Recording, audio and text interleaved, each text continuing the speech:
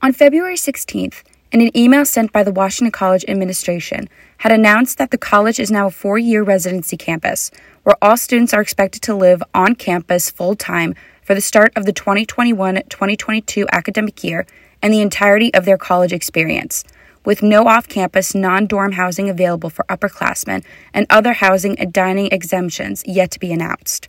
In response, Senior and Secretary of the Student Government Association Isabella Sansanelli created the petition to preserve housing rights at Washington College, which seeks to, according to the accompanying description on the document, address how this new policy, because of its lack of effective, transparent communication between the administration and the student body, it, quote, disrupts the lives of so many students that are already living off campus or feel that it will in the future, as well as acknowledge how students, quote, deserve to have the freedom to choose our housing based on how we feel will contribute most positively to our college experience.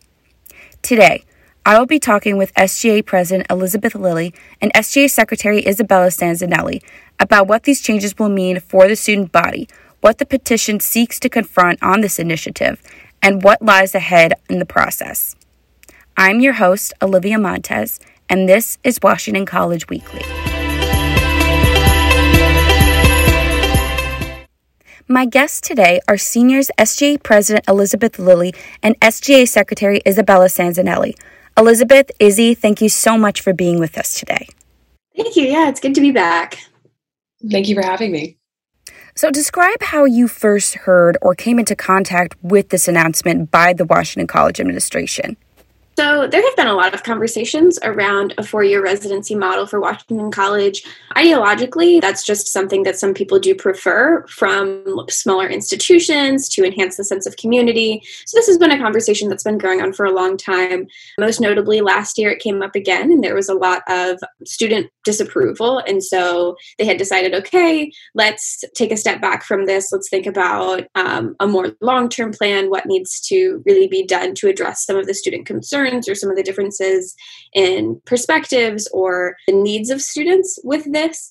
And then most recently, I found out the same time as everyone else from the email from Res Life that this was something that administration was actively pursuing again. So with the onset of the pandemic, obviously our housing policies have become something that are completely different from everything we've done, with more people living off campus, some people participating in school remotely from their homes.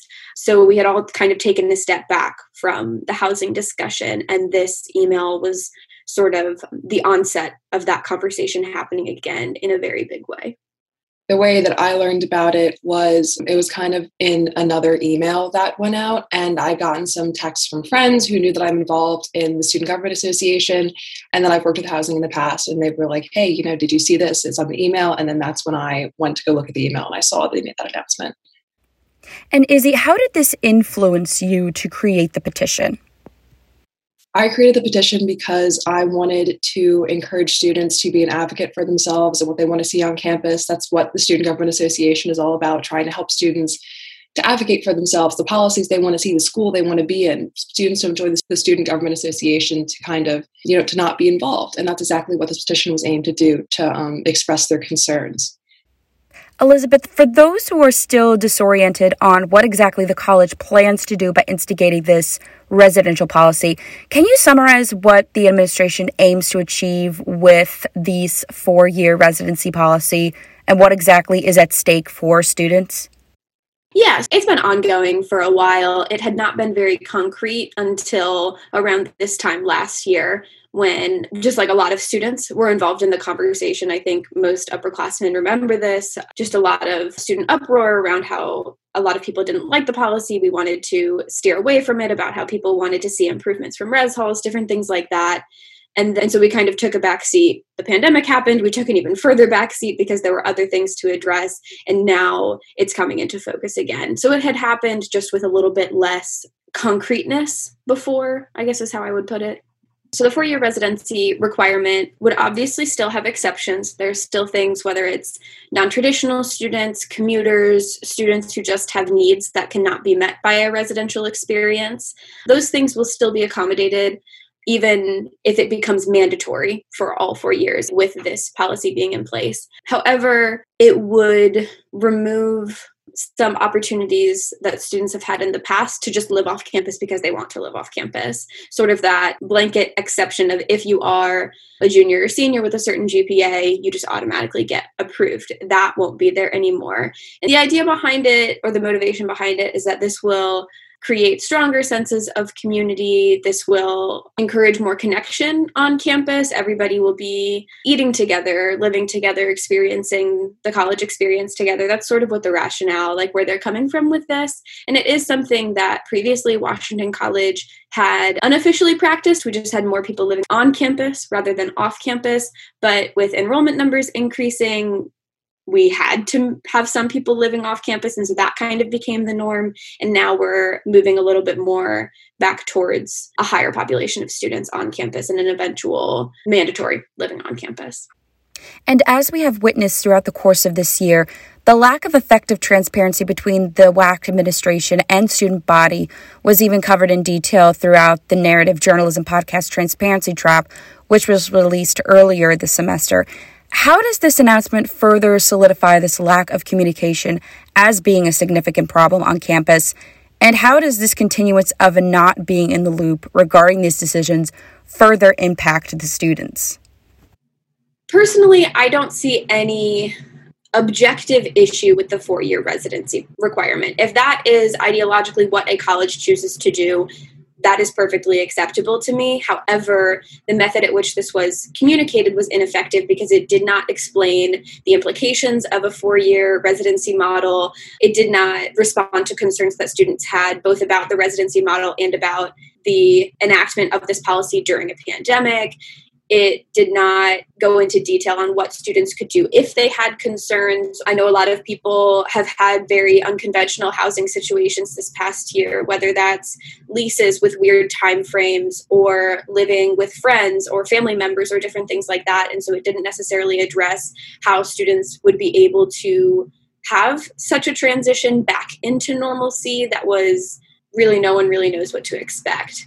And so I think that while the policy itself doesn't have necessarily objective problems, the way in which it was communicated presented a lot of concern for students because housing is such an influential part of the student experience. It impacts your physical well-being, your safety, your mental well-being, perhaps your academic well-being. There are a lot of things that students need to know about this policy. So while in essence, it might be a perfectly acceptable policy, it was definitely something that students didn't really know how to handle because we didn't have the information or the tools to process it and to respond to it effectively, both on a large scale and also just individually.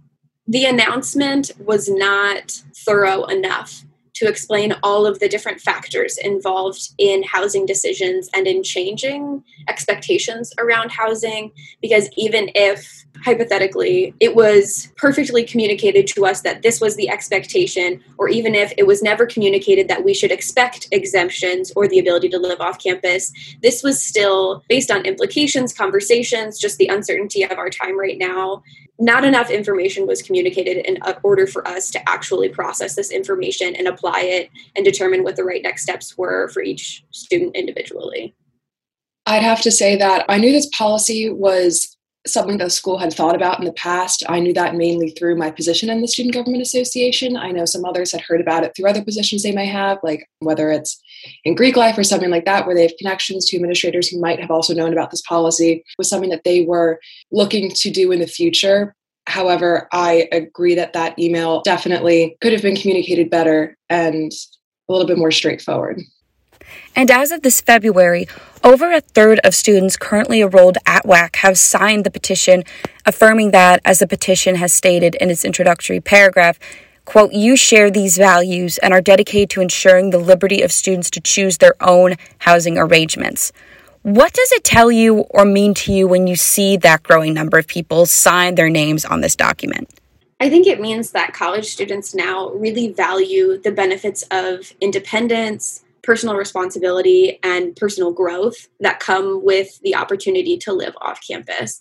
I've lived on campus all 4 years just because of how situations have worked that's been most convenient for me, but I have had opportunities to live on my own throughout summer jobs and things like that. And there are a lot of benefits that you can gain from having that experience.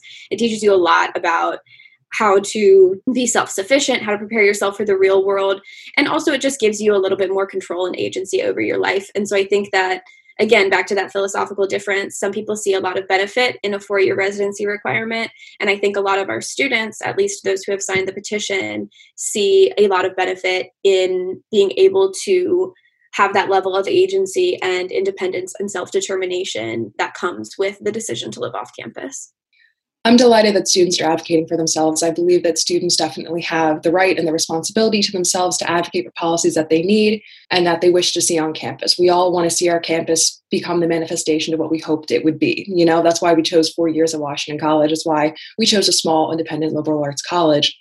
And I think it's been doing well. We've had administrators agree to meet with us. We're meeting weekly now to discover ways in which we can reconcile the differences of what the students want, what the administration is pushing for, especially with the imminent concerns of COVID-19 and how that might affect the coming fall semester, as it has the whole last year almost now. And we've been able to work really efficiently with them. With all this in mind, what do you believe are the next steps? And with housing applications and set due dates currently in place, what do you estimate will be accomplished by this time, or at least noticed? I think that there's a lot of room for compromise with this decision. If the college is dead set philosophically on this 4-year residency model, then there are ways to do that still allow for some amount of self-determination. For instance, Western Shore dorms are pretty great in terms of your level of privacy, of independence. If they had a fully functional kitchen, it would essentially be apartment living, which is a lot of what students want. They want to be able to cook for themselves and exist for themselves, have their space for themselves. And so there could be levels of compromise in which Washington College provides options for apartment style living that could give the benefit of a little bit more independence and self-determination, but also have students still living on campus or living very, very close to campus. I also think that in terms of the progression into this model of the 4-year residency requirement, I think that improvements need to be made to residence halls and to dining services, just in terms of infrastructure, comfort, livability, accommodations, and accessibility. I think that a lot of improvements need to be made to these facilities, and I think that that's definitely a next step within this compromise and within this plan. I don't know. It's possible that enrollment numbers will skyrocket and we won't even have enough space on campus for everybody. So maybe the 4-year residency model won't even be sustainable in that way. Nobody can really tell, but that is a potential possibility down the road for the future. In terms of communication, this year has been incredibly difficult in a lot of ways. And so all of our already existing issues of transparency and communication have been exacerbated to incredible degrees. I think that a big part of the issue with this communication was that it felt like students were being blindsided primarily because we didn't have the luxury of planning for this since last year. So if communications had started last year after they decided to postpone the decision for the 4-year residency requirement, then I think a lot of the current confusion and frustration and discontent could have been avoided because we could have planned for this. We could have set ourselves up in a way that made on-campus living accessible to people, beneficial for students, and that the imposition of this residency requirement would not have had as great of an impact. That doesn't excuse the faults of individuals trying to communicate with us, but I think that it definitely explains why it got so bad, or at least partially explains. I think that ultimately students need to remain in these discussions and in these decisions. So I keep going back to if somebody had reached out to the SGA and said, this email is coming out, how do you think students would react? I feel that we as students would be perfectly equipped to present some of the concerns before they got presented to the entire student body and address those concerns before they became questions. So I think that really capitalizing on the relationships already in place to voice concerns and answer questions before they become widespread could be particularly helpful. That's probably not the best answer, but it is one thing that could potentially help. I think that there are a lot of ways that we can tackle this and a lot of ways that this issue of transparency and communication need to be tackled.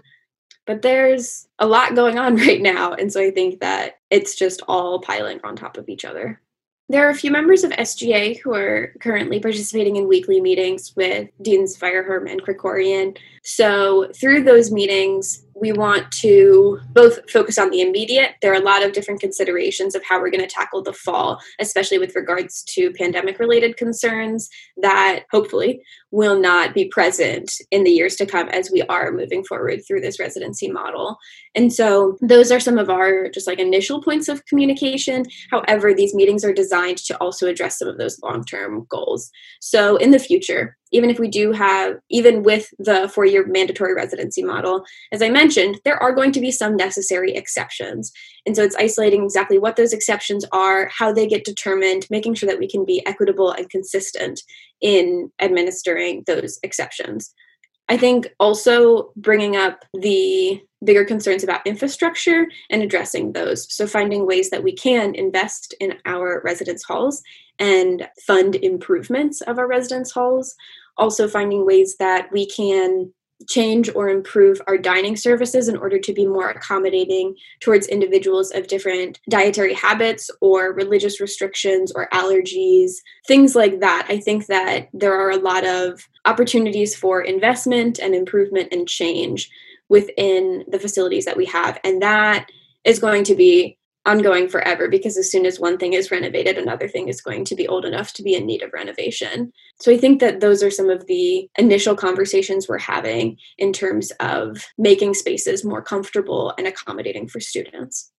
I think that we've definitely made do with the unfortunate situation, like not being able to meet in person. We have weekly Zoom meetings that happen every Friday where Dean Fireherm and Greg Krikorian meet with a group of representatives from the Student Government Association.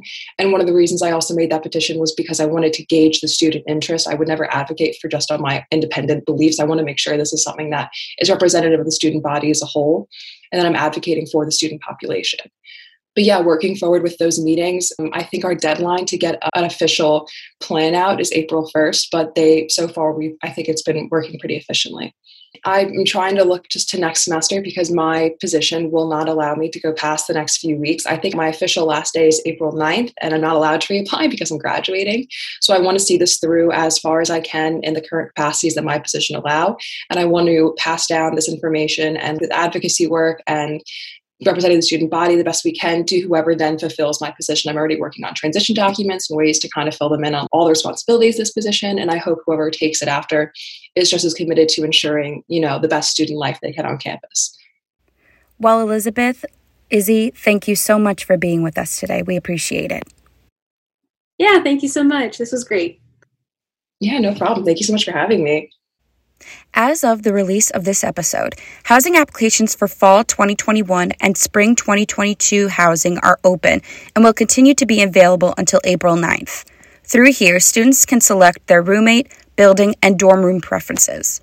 Room selection will officially begin in mid-April, with rising seniors and juniors scheduled for April 13th to the 14th, rising sophomores for April 15th to the 16th, and incoming freshmen for April 20th, 21st, and 22nd. Both housing applications and exemption forms can be found under the housing portal in the email sent by Residential Life on March 8th. Decisions concerning housing exemptions will be made and sent via email on April 1st. For next week, we will be hearing from Dr. Kathleen Verville, Biology Associate Professor of the Biology Chair in Washington College Titular Biology Department on campus, about the recent developments made concerning available COVID-19 vaccines within the U.S., the science behind it, and how it might impact the future of our college, community, and larger nation. This has been Washington College Weekly. I'm your host, Olivia Montez, and I will see you next week.